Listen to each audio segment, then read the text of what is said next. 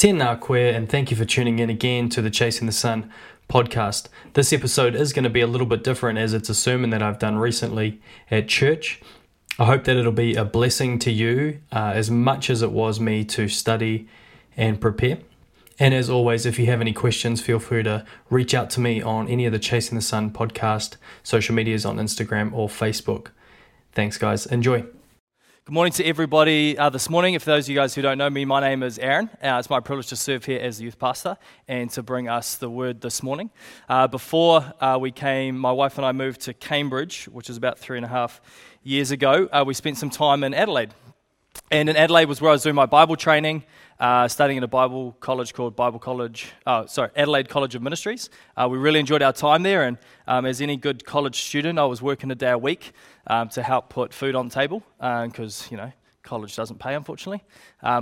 And so I was working building rainwater tanks, sort of these galvanized rainwater tanks, and we'd go out, we'd take all the pieces out and build them on site. It was heaps of fun. And I remember one day we had a guy who was doing work experience and just checking out for a job, and it was basically my boss's way of getting free labour for a day, because he generally never hired them after that anyway. And so we were travelling in the car together, and he goes, so you're a Kiwi, what are you doing here in Adelaide? And I explained I was at Bible college, and by this point we were starting to I think it was the third year we were there, so we were starting to think about coming home and heading back into coming back to full-time ministry, and we weren't sure where or what that would look like, but we knew that's what we were kind of doing. And he said, so you're training to be a priest? And I said, well, not exactly, looking to be a pastor or serve in a ministry. And he goes, that must pay pretty well then. Thanks, Adele, I appreciate that. Raleigh Street is very generous, Adele, okay, all right? Yeah, so that's kind of, I laughed a little bit as well, right? But, this guy had never stepped foot into church before. He had no clue, kind of pastoral ministry, the priesthood, anything like that, right? He just kind of didn't really have any idea. But it kind of made me realize that for most people, their view of work is very much just finance, right? I work because I need the money, and I need that money to do certain things, So people will, the posts come up on Facebook many times, but, you go to a job that you don't like, to pay for a car that you can't afford, to live in a house that you can't afford, with kids you don't like or something, something along those lines, right? And so, not in my house.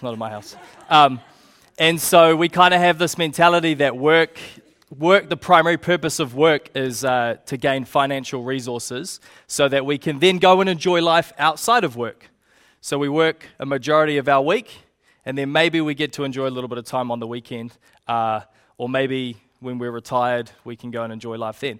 And I actually said to this guy, I was challenging him a little bit, I said, I kind of don't really think too much about money being the primary purpose for working.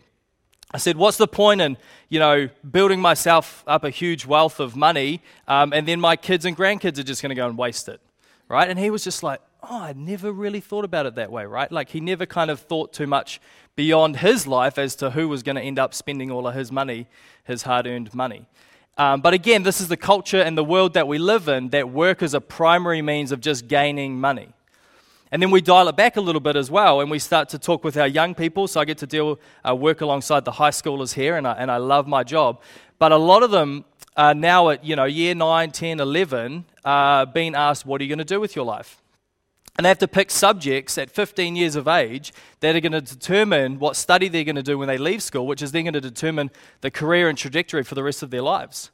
Now, I don't know about you, but at 15 years of age, I wasn't ready to make those decisions. Heck, I'm 29 and I'm still not ready to make those decisions. And so we're actually importing, and this culture and the world around us is just weighing down on our young people, that at 15 years of age, you need to make a decision as to what you are going to do when you leave school. Because work is what defines us. Hi, I'm Aaron, nice to meet you. What do you do? It's the first question we ask someone, right? What do you do? It defines who we are. So we're putting this pressure on our young people, there's a pressure on ourselves, that all life is about is working to get as much money as we can, so that hopefully, when the day's over, I can go home and enjoy my money and my hard-earned cash, right? Well, I think God has a different plan for us when it comes to work. Now, I'm setting up a bit of a picture here and a question that I'm not actually going to answer this morning, which is always fun. Nick is going to do kind of a biblical view of work in the coming weeks, and it might end up being on one of the elective sessions, and I highly recommend you checking it out. But the reason I raise this for us is because I want us to understand that our view of work has been imported by the world that is around us. And it's not necessarily a biblical worldview of work. And so we think, I'm going to do a job so that I can serve in the church with my free time. Instead of thinking in terms of going, what is God calling me to do, and how does my work facilitate and aid that call that God has on my life? How am I going to serve God's kingdom, and then how does work fit into that sphere? But this morning we're actually just going to look a little bit about how we have faithfulness in our place of work and place of study. And we're going to touch on a couple of these things about not necessarily making decisions of what we're going to do, but how do we reshape our thinking, A, hopefully so that we don't put so much pressure on our young people, but B, for ourselves as well, just to reshape why is it that I get up and go to work each day? Why is it that I've chosen this career in my life? And we're going to look at Daniel's story a little bit about how not to be so affected, or in the words of Daniel, defiled by the culture around us. And so if you've got your Bibles, turn to Daniel chapter 1. Hopefully you were there from the reading that we had before. And as we come to it now, I'm just going to pray for us.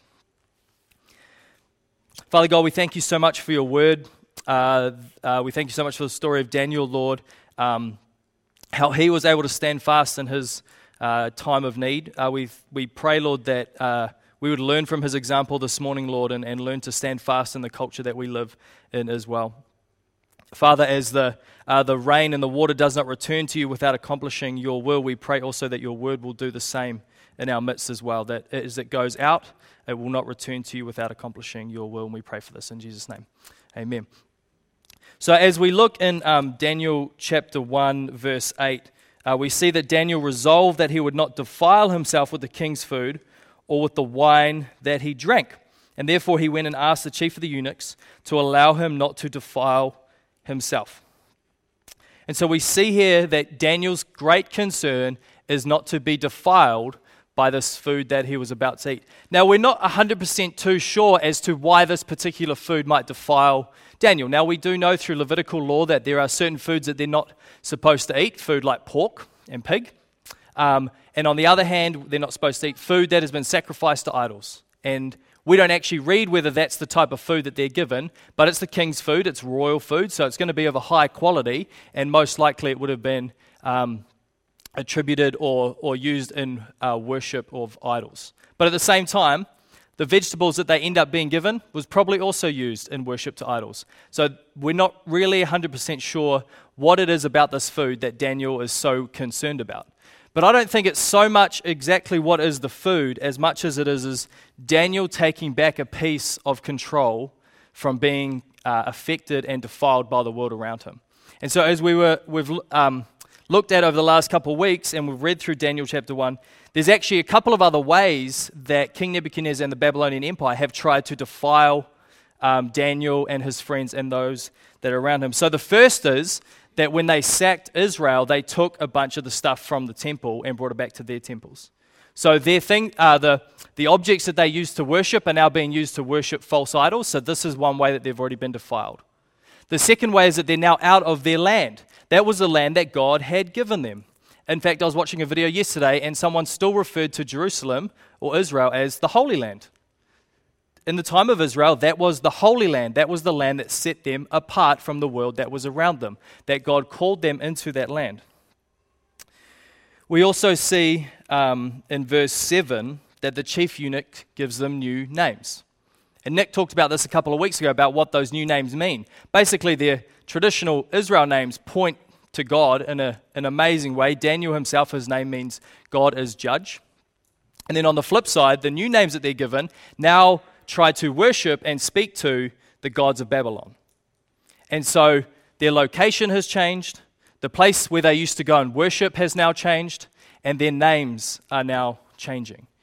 And all of these things were used to conform them to the world that they were now living in, and to defile them, and to take them from being a place of being the holy people of God, the people that have been set apart by God for his purpose, to now being used in the Babylonian Empire. And so when it comes to the food, we all of a sudden see Daniel have an opportunity to still have some control of that defilement. So he can't control what they call him. They can't control what clothes they put on him. They can't control the geography in which they place him, but he can control what food goes into his mouth. And so we see for Daniel that in Babylon, idols, names, food, and schooling. So then again, we see in chapter 1 that they were going to be learning about the Chaldeans, the language, the literature, all of these things were going to be assigned for them to teach, to be taught and trained in the way of the Babylonians. What about in our culture? What is it that the world around us is trying to use to defile us? Now, if you're sitting here and you're unsure what I mean by defile, let's put it in this way. The opposite of defile is to be holy. We know in the New Testament that God says in 1 Peter that we are now a holy people, a royal priesthood, set apart by God for his purpose. In the temple of Israel, in the temple in Jerusalem, a vessel that was holy was set apart for a specific purpose, for worship and praise for God. We, as the church, are a holy people, set apart by God for his purpose. Daniel, as an Israelite, was a holy person set apart by God for his purpose. Yet the culture around him was trying to defile him, was trying to stop him from being set apart for God's purpose. And if we stop and think about the culture in which we live in Cambridge in 2021, what is happening around us that is trying to defile us, to stop us from being a people that is holy, set apart for God's purpose. Now, I put a couple of things up there, and again, not a exhaustive list by any means, and I think if we ask that question, every single one of us will have a different answer to that, and that's totally cool. But culture is a huge thing, right? It's like trying to tell a fish that it's wet. A fish doesn't know it's wet until it's what? Out of water. Even then, it's probably not quite switched on enough to know that it's wet. For us, we live in a culture that we probably don't even realize how much it's affecting us until we step out of that culture. Right? So when I went to Adelaide for 3 years, it was a different culture. Now, still looked very similar. The banks were a little bit different. The gas stations were a little bit different. But generally, they talked English or a variation of English. Actually, I was kind of surprised with Adelaide. My expectation of Australian English was like Queensland, really thick. Adelaide's not quite so much. They're a bit more of, almost a bit closer to us. Not quite perfect English like us, but they're getting there. But coming back to New Zealand was actually, I had a culture shock after being away for 3 years. So I grew up in a small town called Te Puke over the Kaimai Hills, and my parents were living in Papamoa through my teen years, and we returned home and we're in Papamoa, and there were little Māori boys running around with bare feet, no shirts on. Don't see that in Adelaide. It actually, it kind of just confronted me all of a sudden. I was like, that's right, I'm back in New Zealand now. It was a bit of a culture shock. The other crazy culture shock for me coming home was, and whether you know it or not, but it's tall poppy syndrome. Right? So when someone rises up and starts to succeed, we just want to cut them down. And what we don't realize is that not only have we been affected by that, but we perpetuate that to people around us as well. That we just call them names, or we talk about them behind their back, or we just don't encourage them, and we just tear them down, tell them they're not good enough. But not only are we affected by the culture here in Cambridge in 2021, now through social media, the news, we're quite literally affected by the cultures all around the world. As we look at the political landscape of New Zealand, I can't help but think how much it's been shaped by the political landscape of the States. That in America now, we're seeing this huge polarization of each end of the political spectrum. And I don't think in the past New Zealand was really affected that way as much. But I think it is now. More and more now we are seeing the ends of the political spectrum. That through social media and the means of the world, we're now having that effect here as well. And finally, the desires of the flesh. Not only are we affected by things externally around us, but we are affected by things internally as well. That is sin in our life. That is the desire that we actually have to live a defiled life. Because it's not just people telling me that I should live a defiled life. It's not just social media. It's just not just culture. It's actually within my own heart. I was talking to Mark just before I got up here this morning, and I said, I've had to really wrestle with my heart this week because as soon as I found out, it's only a 20-minute sermon, my heart was going, cool, you don't have to do as much work. That's a desire of the flesh, to skate by without doing as much work. And I had to wrestle with that because I was like, it's only 20 minutes, Old sermons were 30 to 35. That's more work. It's not, just FYI. But that was what my heart was trying to tell me to do. And I wonder in your workplace, whether that's a job that you go to or whether that's your home where you serve your family or where you volunteer your time, whatever place that is, how are you being faithful like Daniel was to not be defiled? To not be conformed to the world that is around us, as Romans 12 tells us, to not be conformed to the patterns of this world. So here's 3 questions that you can ask of culture that's around you. How is this trying to shape my identity? How is this trying to give me security? And how is this trying to give me purpose? Again, in 20 minutes, this kind of like is a couple hour probably sermon just on these 3 alone. But actually our culture around us is going to try and shape our identity. It's going to try and take our identity away from being as a child of God. And actually as a child of God, that's where my security comes from. As in I'm secure and I'm locked as a child of God and there's nothing that anyone else can do to take that away. Romans 8, there is now no condemnation for those who are in Christ Jesus. The end of Romans 8, nothing can separate me from the love of God. And what about my purpose? Go therefore unto all nations and make disciples. As a child of God, I have identity, security, and purpose. The culture and the world around us will continually come in and try and take all 3 of those places.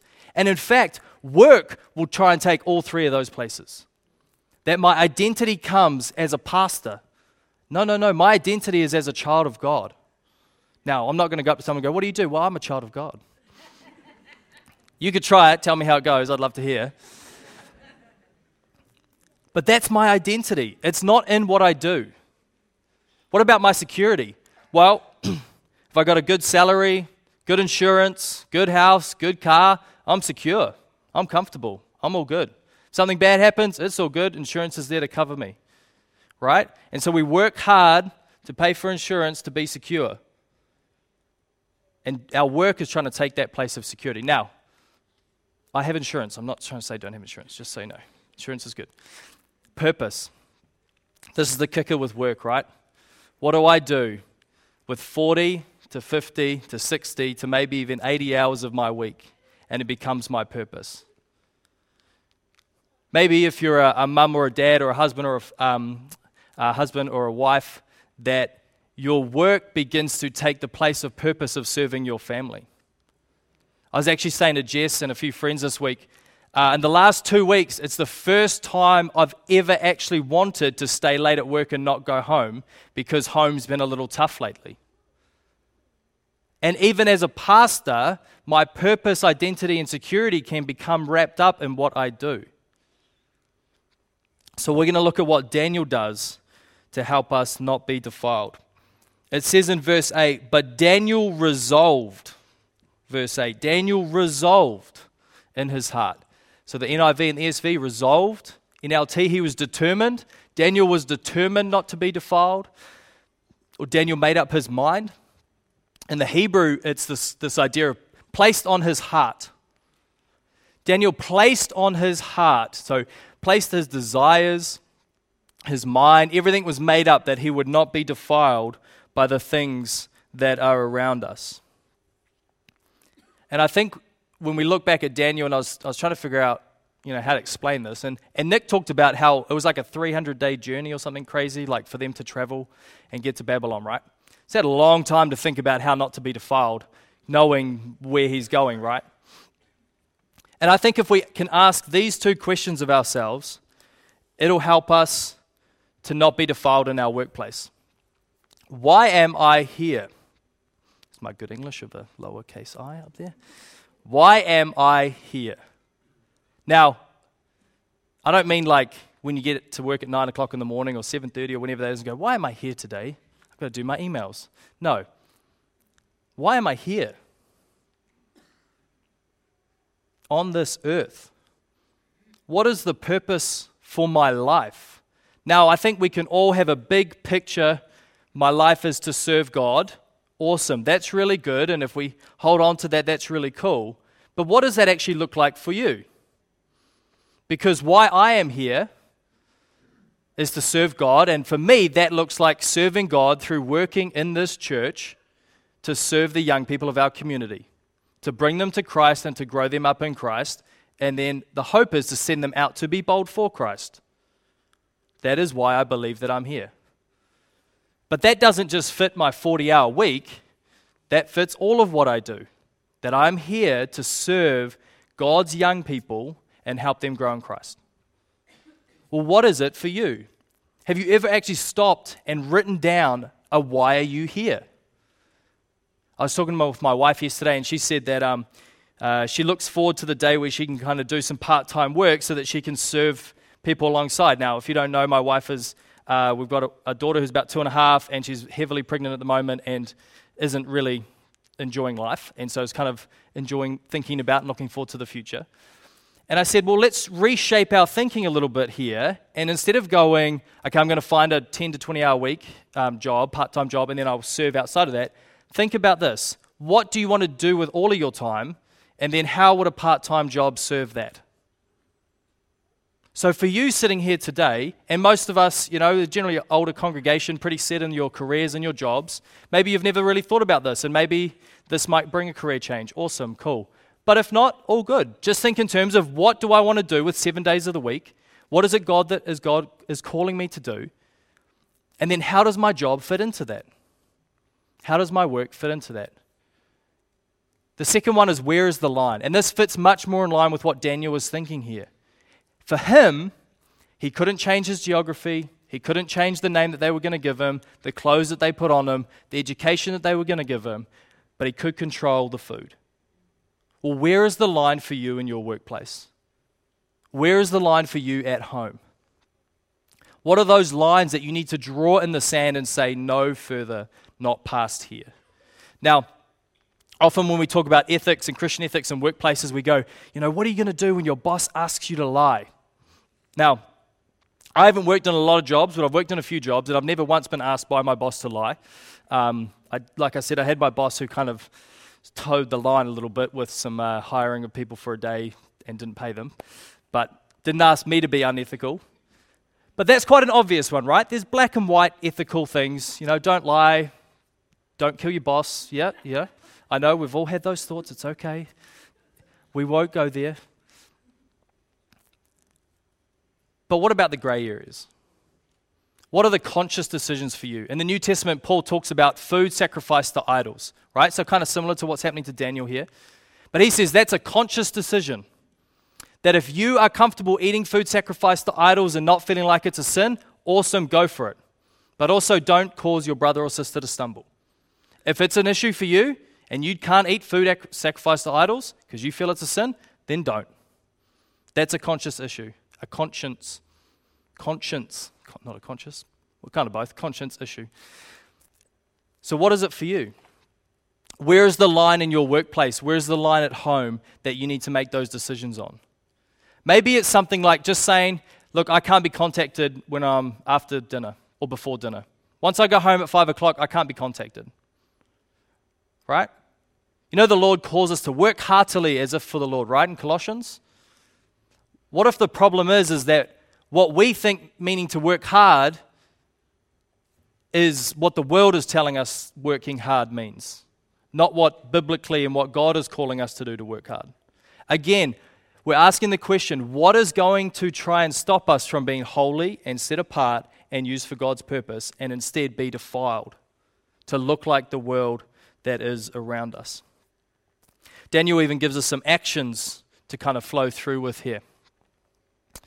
It says that he asked the chief of the eunuchs to allow him not to defile himself. And God gave Daniel favor and compassion in the sight of the chief of the eunuchs. And the chief said, I fear my lord the king who assigned your food and drink, for why should he see that you are in worse condition than the youths who are of your own age?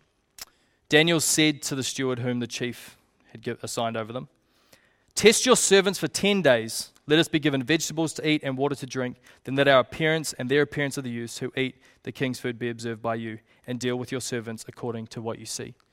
Daniel does two things here, I think. One, he goes and has a conversation with his boss. He says, this is an issue for me, and I don't want to do it. Have you had an open, upfront conversation with your boss going, actually, this is across the line for me? This is across the line with my values? Do you know young people in school? You can do that with your teachers. You can do that with your friends. This is across the line for me. Do you know? So I grew up in Te Puke. One of the things that Te Puke is famous for is something called Te Puke Thunder. Does anybody know what Te Puke Thunder is? Cool. Only one person. Andy, we need to have a chat later, bro. Te Puke Thunder is marijuana. Okay. Cool. Okay. So Te Puke Thunder is and again, I don't know where it's at now, but when I was in school, apparently across the country, it was quite a famous type of marijuana. And you know, you'd walk past, kids are smoking in the toilets, they're smoking after school. Marijuana is quite a big thing in Te Puke. Not once did any of my friends who were smoking and drinking ever offer me anything. And the reason is because they knew where the line was with me. They knew where the line was. I'd had that conversation with them. They knew where I sat on it, and they respected me for it. Some of our young people are facing that issue now where you guys are going to parties and you're hanging out with your friends and you're doing all that. And I went to parties. I went like every other weekend in year 13 was 18th, right? Wanted to go and hang out with my mates and celebrate the 18th with them. But no one was offering me stuff because they knew where I stood. Talk to your friends. Stand with them. Find friends that you can stand with. Daniel had his 3 friends that he could stand with. Find those friends that you can stand with. Finally, trust in God. Test your servant for 10 days. And comes out in 3 verses 18 to 22, which is the fiery furnace. God will deliver us, but if not, we will not be defiled. But if not, we will not bow down and worship your idol. I just kind of reused it so that it fitted with what we're saying. Don't tell God that I changed the Bible. God will deliver us, but if not, we will not bow down to your idol. I think if that's what they're saying in chapter 3, it's probably where Daniel was sitting here as well. He's saying, test us for these 10 days, and you know what? If we're worse off, you can just kill us and you can send us back. We're going to put our trust in God. All good. Put your faith and your trust in God. A couple other key things to kind of hit on, which we won't go into. The excellence that Daniel then finds and his friend then finds is given to them by God. God gave Daniel favor. The Lord gave Jehoiakim, at the start of chapter 1, the king of Judah, into the hand of the Babylonian king. God gave. And God gave them learning and skills in all wisdom and understanding. And God gave Daniel understanding of visions and dreams. We put our faith and our trust and our hope in God. We seek wisdom through His means. And God will give us wisdom and understanding in other areas as well. Again, this is a huge topic, which I'd love, if you want to, come chat with me afterwards. More than happy to do that. But as we close here today, stop and think about, what are the issues in my life? What are the things in my place of work, in home, that are trying to cause me to be defiled? That are taking me from a place of being holy and set apart by God for His purpose, and then trying to shape me from that to be conformed to the patterns of this world. If you look at your week and it looks nothing, if there's nothing different than your friends who are non-Christians or your co-workers who are non-Christians, other than you sitting here on a Sunday morning, then you have been conformed and you have been defiled by the world around you. But as we talk about this, I can't help but think that there's been one man who came 600-700 years after Daniel, who walked this earth and was never defiled once. He came sent by God, holy, set apart to do God's work, and nothing in this world could defile him. Nothing in this world could deter him from God's plan. Most of you hopefully have picked up who I'm talking about. That's Jesus. And Jesus comes and he accomplishes God's will by living the perfect, undefiled life for us.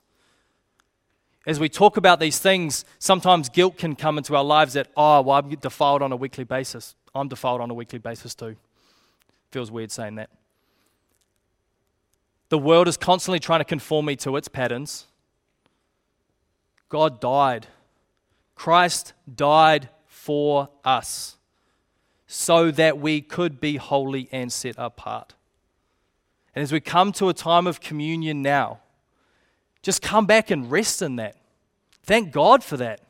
That He's the one who gives us our holiness, that He gives us our place of being set apart in this world. That no matter how many times I stumble and I fall, it doesn't change that I'm holy and set apart. And I don't have to try and do something before I can come back to Him. He's just there for us.